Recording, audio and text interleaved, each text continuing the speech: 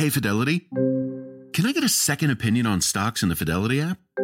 With Fidelity, it's easy to get an outside opinion from independent experts in a single score. And then? When you're ready, trade U.S. stocks and ETFs with no commissions. That's right. I am always right. Investing involves risk, including risk of loss. Online U.S. equity trades and ETFs and a retail Fidelity account. Sell order assessment fee not included. Some account types and securities excluded. Details at fidelity.com/commissions. Fidelity Brokerage Services, LLC, member NYSE SIPC.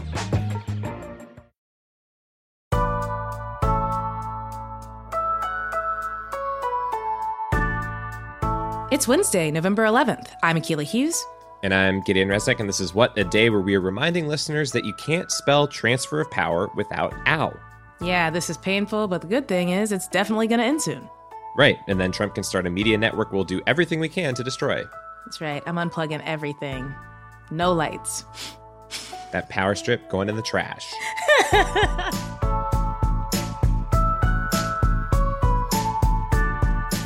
On today's show, Trump continues to sue from the hip, then some headlines. Sir, what do you say to the Americans that are anxious over the fact that President Trump has yet to concede and what that might mean for the country?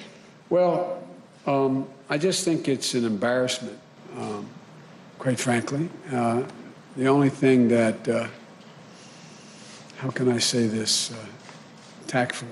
I think it will not help the president's legacy. I think that I know from my discussions with foreign leaders thus far that they are hopeful that the United States democratic institutions are viewed once again as being strong and enduring. But I think at the end of the day, it's all going to come to fruition on January 20th. That was President-elect Joe Biden talking about the fact that now, over a week after the election and days since the presidential race was called, President Trump is still refusing to concede over unfounded claims, lies, and fictions over voter fraud.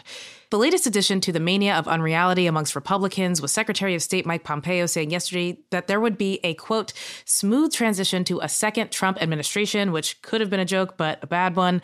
I'm not going to give him that. I've never heard this man land a joke before, so I'm taking it seriously, and I don't like it.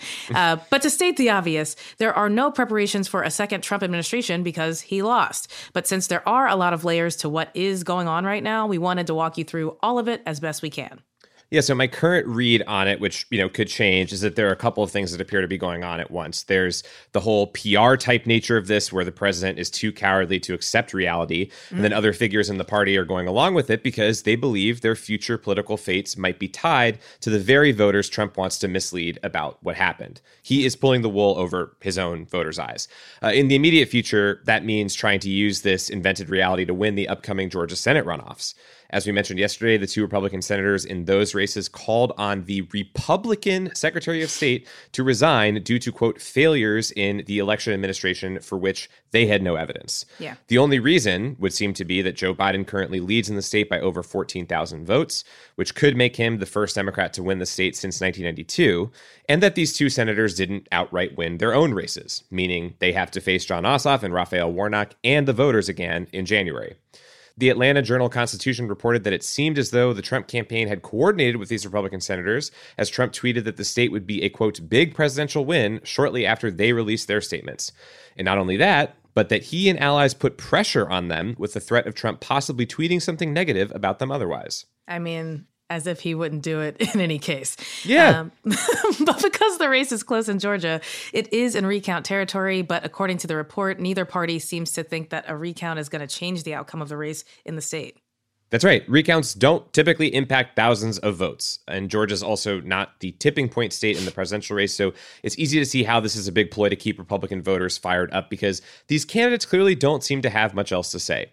And then adding to all of this is reporting from the New York Times that Trump has created a new political action committee where he's funneling a big chunk of his recent campaign donations, which adds fuel to the idea that he is looking to hold on to influence in the party after this defeat and use this lie of a stolen election to keep voters engaged. Yeah, so that's the politics of this. But practically speaking, Trump's denial is making it harder for the transition process to begin for the incoming Biden administration. That's 100% right. We talked about the GSA situation on yesterday's show, but in addition to that, the Washington Post reported that the White House Budget Office has told federal agencies to keep prepping the administration's budget proposal for the upcoming fiscal year. So that proposal is often introduced in February, which would be after the inauguration of President-elect Joe Biden. Wow. All of this has prompted questions about whether the Biden team will consider legal action. So far, Biden's camp has said they are moving forward and played this down somewhat, but they also said that the lack of GSA sign-off specifically has kept them from having State Department organized calls with foreign leaders, kept them from accessing secure facilities and classified information therein, which is what would be happening right now under a normal transition. So we're going to have to see how long this charade carries on for. Is it until the results are fully certified, until electors cast their votes in December, until Inauguration Day in January? Honestly, who knows?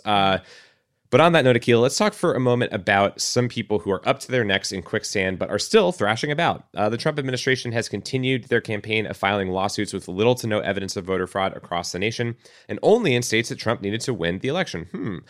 We know that most of them have failed, but let's go through state by state to see what they are alleging and how it's working out.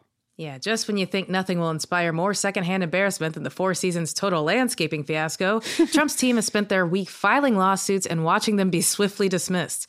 In Michigan, you may remember during the marathon of last week, the judges threw out the Trump administration's case that hoped to stop the counting of votes until more poll watchers could observe. The judge called their evidence, quote, vague and, quote, hearsay.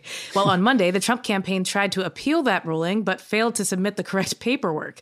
The judge has given them 21 days to produce said paperwork, but without evidence, it doesn't really matter how many days they're given. Their appeal aims to stop the certification process, which is basically another last-ditch effort to not count votes. But even if they did provide some evidence, Joe Biden won Michigan by over 146,000 votes. There's no way that they're going to invalidate that many votes. Won't stop Republicans from trying, though. Exactly. And that's the story in all of these blue wall states. Joe Biden won by tens of thousands of votes in all the states that Trump is suing, even in Georgia, where Biden, like we said, is up. Yeah, that's right. And that's kind of why these lawsuits aren't going so well. Without evidence and with such a huge margin, it doesn't even seem like there would be a resolution in the current president's favor. In Pennsylvania, which has become Trump's Waterloo, the campaign filed lawsuits in the 7 counties where the president lost that claimed mail voting created an unfair 2-tiered system during the election. The campaign strategy is to say that they simply can't trust these ballots, which were legally cast and counted because mail. So in the state, Trump's team has been auditing votes for fraud. In their audit thus far, they found a man that submitted a ballot for Trump using his dead mother's name. I hope she haunts him. And they also found a postal worker who claimed there was widespread fraud, but then later had to admit to U.S. Postal Service investigators that his claim was in fact a big-ass lie. By the way, tons of top Republicans had been citing this person's lie as a reason to investigate in the first place. Embarrassing. A spokesperson for Pennsylvania's Attorney General told the New York Times, quote, no active lawsuit even alleges, and no evidence presented so far has shown widespread problems. She also characterized repeating the false claims as, quote, reckless.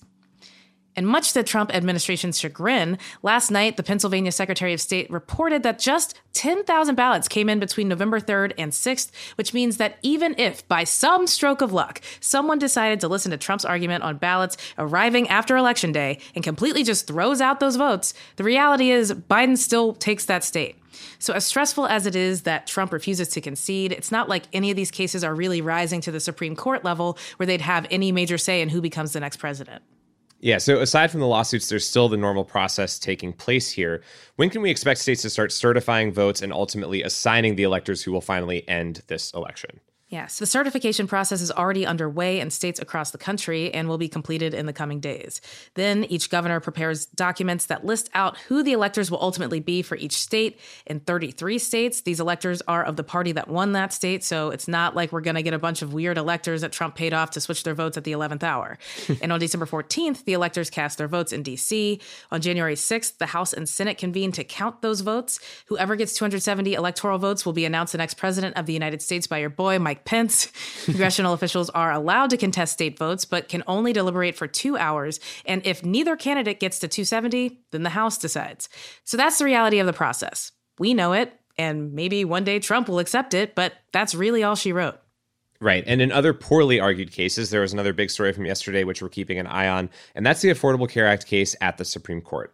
Let's quickly touch on how the oral arguments went so far. Yeah, so to back up for a second, this is the case brought by the Trump administration and Republican attorneys general. It got a lot of attention during the Barrett confirmation hearings since she was critical of previous decisions by the court to uphold the law. The case hinges on whether the revised individual mandate, which has no tax penalty, is constitutional. And if it's not, does that mean the entire ACA should be struck down, which would take healthcare away from over 20 million Americans, eliminate protections for pre-existing conditions, and so on in the middle of a pandemic, and yesterday set the record for hospitalizations in a single day? Court reporters who listen into the arguments always like to read between the lines of the questions the justices are asking to get a hint of where they might stand. And the sense from yesterday was that at least 5 of the justices, including Kavanaugh and Roberts, are not in favor of striking down the entire ACA over this challenge. But we'll have to see what happens next year when the court releases their final opinion. And that's the latest.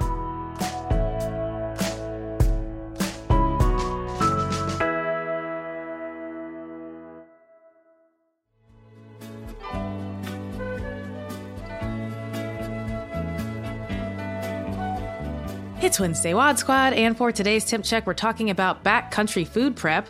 3 men have been banned from Yellowstone National Park for a common slip-up, trying to cook a chicken in one of the park's famous geysers. The geyser chicken incident happened in early August, and it resulted in fines of about $2,000 total for the 3 men, plus a 2-year ban. Temperatures of Yellowstone geysers range from 180 to 198 degrees Fahrenheit. So, Giddy, we don't endorse geyser cooking here at WAD, but if we did, do you have experience cooking dinner while camping, and what would you cook in the Yellowstone geyser?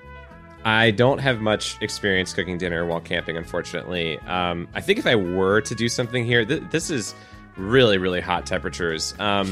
Maybe I would throw a couple dumplings into a pan and just like touch the geyser. So that would be maybe as far as I go. 2 seconds of dumpling heating. I also just don't get it. If it's a geyser, does it just shoot out?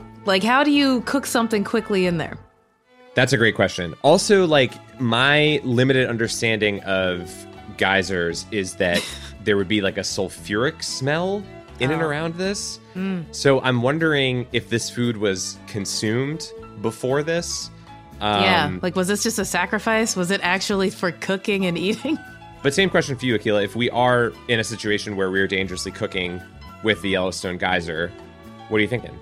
I mean, I think that chances are good I'm going to get caught. If you see me in Yellowstone Park, I've never been, so I'm probably there causing some mischief. So straight up, I would try to do something that only takes 10 minutes or less to cook. So we're talking pasta, just a whole mess of macaroni shells thrown in there. See if they hopefully don't explode out and hit me in the face. But yeah, I think that you could sous vide something in there, maybe for a few hours, but the faster thing would be the pasta. Again, a little concerned about the sulfur tasting pasta. It would just be for a prank, but if I'm finishing cooking something to completion, that's what my answer is. Yeah, I think that's good. I think that the emphasis on speed is really important here because something bad is going to happen, whether it's legal consequences or bad food or it hitting us in the face, Literally any number of things. Also, if the food starts smelling too good, maybe some animals will wander up. You don't want that. You don't want that. So yeah, just like that, we've checked our temps. They're hot like that geyser that was cooking chicken. Stay safe, make your dinner maybe in a regular way, and we'll be back after some ads.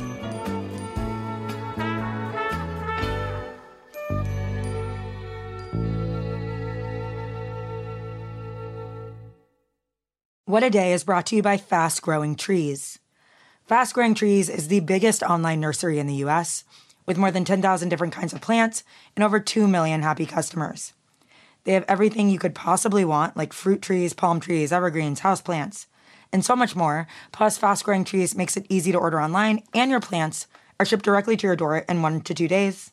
And along with their 30-day Alive and Thrive guarantee, they offer free plant consultation forever. We love Fast Growing Trees here. I keep telling you that the mini plants that I've gotten from these folks are yet hanging on. And that's not because I have a green thumb, okay? This spring, Fast Growing Trees, they have the best deals online, up to half off on select plants and other deals. And listeners to our show get an additional 15% off their first purchase when using the code WAD at checkout. That's an additional 15% off at fastgrowingtrees.com using the code WAD at checkout. Fastgrowingtrees.com, code WAD. Offer is valid for a limited time. Terms and conditions may apply. What a Day is brought to you by Ulta Beauty. This AAPI Heritage Month, Ulta Beauty is celebrating the joy of belonging to a community composed of intricate connections, belonging to our past and our future, to the heritage and birthright that is beauty. Ulta Beauty shines a light on the AAPI community, passing the mic to brand founders and creators to tell their stories centered on heritage, joy, and beauty. They carry AAPI-owned and founded brands like Live Tinted, Peach and Lily, Glamnetic, Tree Hut, and more. Shop AAPI-owned and founded brands at Ulta Beauty stores and Ulta.com. This show is sponsored by BetterHelp. Therapy is a safe space to get things off your chest and to work through whatever's weighing you down. If you're thinking of starting therapy, give BetterHelp a try. It's entirely online and designed to be convenient, flexible, and suited to your schedule. Just fill out a brief questionnaire to get matched with a licensed therapist and switch therapists anytime for no additional charge. Therapy is great for, you know that thing that just is like sitting on your shoulder, you can't get over it, and you just sometimes need somebody to talk through it with? Therapy can be helpful for that, you all, okay? You got to get it off your chest, And you can do that with BetterHelp. So visit betterhelp.com/WAD today to get 10% off your first month. That's 10% off your first month at BetterHelp, HELP.com/WAD. Let's wrap up with some headlines. Headlines. Just 2 weeks after being grilled by senators at antitrust hearings, Amazon is facing fresh antitrust charges from the EU. Regulators from the European Commission claim that the company broke competition laws by using its influence and data on competitors to outshine third-party sellers on its site. An investigation launched by the Commission last July found that Amazon used non-public seller data, things like the number of products ordered and sellers' revenues, to help it decide which products to launch and at what price. That allowed the company to beat out third-party sellers on its own site. I thought we already knew that this was Amazon's business model, but it's nice to know it was confirmed as shady by the EU as well. The investigation must be formally closed before any punishment is decided, but knowing the EU's tough on tech stance, expect fines to be in the billions. Wow, with a B. Vegetarians at McDonald's will soon have another menu option besides crushed peanut ice cream topping and box they serve the Big Mac in. The ubiquitous American fast food chain announced its new plant-based burger, the McPlant, earlier this week. It's set to launch in key markets next year. Calling it right now. 100 years from now, when our atmosphere is all smoke, McPlants will be the only plants left on Earth. McDonald's says it won't manufacture the plant patty in-house and hasn't officially announced who will. In the fast-moving world of hamburger gossip, there's been some confusion about which company McDonald's will partner with the CEO of Beyond Meats claiming that they were the partner on CNBC, but McDonald's so far declining to confirm. Truly a he McSaid, she McSaid situation. Beyond Meat stocks plunged on Tuesday in response to investor confusion, along with subpar third quarter earnings. Yeah, we had the Travis Scott meal. Now we're going to have the Cory Booker meal. It seems it's just a natural progression there. One group of election analysts was completely blindsided by Biden's win. Their name is QAnon fans, and they think magic is real. Supporters of the QAnon conspiracy had believed for months that Trump would win in a landslide and spend his second term literally putting Democrats in Guantanamo Bay. Since Election Day, supporters have had to reckon with Trump's loss on their own, as the user named Q has not released any new message board posts. Big George R.R. Martin vibes here. Please just give Q some time while he is in the writer's room pitching new things for Democrats to eat and or have sex with. For now, many Q devotees are taking direction from leaders in the Republican Party, aka dress shirt QAnon, in challenging the legitimacy of the election results and forecasting a Trump win. QAnon watchers believe that when Biden is president, adherents will be absorbed by other adjacent conspiracies. Flat earthers, you are about to blow the hell up. Please make sure your website is up to date and your theories are still bananas. The FBI has called QAnon a major terrorism threat, and its supporters have been linked to kidnapping plots and violent threats. Also, one of them, Marjorie Taylor Greene, won a House seat in Georgia just last week. Yeah, I hope she's not doing so well. Moving on from QAnon, let's look at a conspiracy theory that's actually true. Yesterday, the entire internet was enraptured by the story of Dean Browning, a failed congressional candidate from Pennsylvania who seems to have a burner account on Twitter where he posts conservative takes as a gay black man. Browning unmasked himself by posting a tweet from his own verified account, which said, quote, "I'm a gay black guy, and I can personally say that Obama did nothing for me." The tweet looked especially suspect next to a photo of Browning, who looks like the spokesman for sunscreen.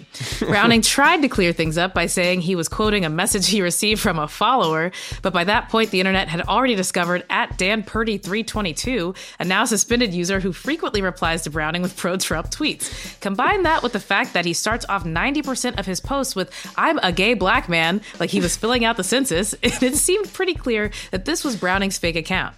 Then the mystery got deeper when Dan Purdy posted a video corroborating Browning's claims. Hey guys, my name is Dan Purdy, and I am indeed a gay black man. Oh my God. And finally, in a twist that officially makes yesterday's Twitter drama the best movie to come out in quarantine, people online discovered that the man claiming to be Dan Purdy was actually William Holt, who is a gay black conservative, but is also the nephew and adopted son of legendary singer Patti LaBelle. Whoa. I need to go lie down. I don't know what to believe anymore, and I'm extremely vulnerable to QAnon/Flat Earth/Elon Musk simulation ideas right now. Don't text me. Yeah, I'm taping up all the windows. Whew. Yeah, I'm over it. And those are the headlines.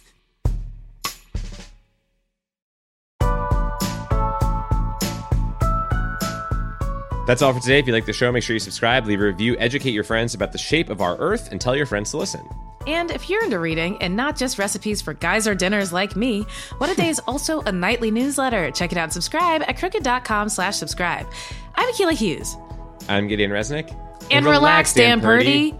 You don't have to bring up Obama all the time. It's weird. Yeah. It's not something that people put into every single sentence. You're also a fake person.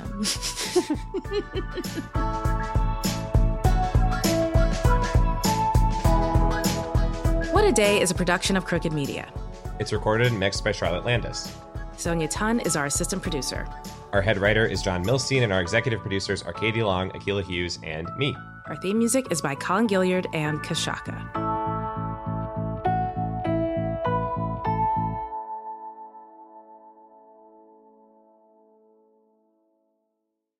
As a chef and a restaurant owner, I'm as meticulous about my cookware as I am about my ingredients. That's why I love Made In Cookware. Each pan they make isn't just designed to perform, it's crafted to last. As a mom, I love that I can trust Made In. It's made from the world's finest materials, so I can feel good about what I'm feeding my family.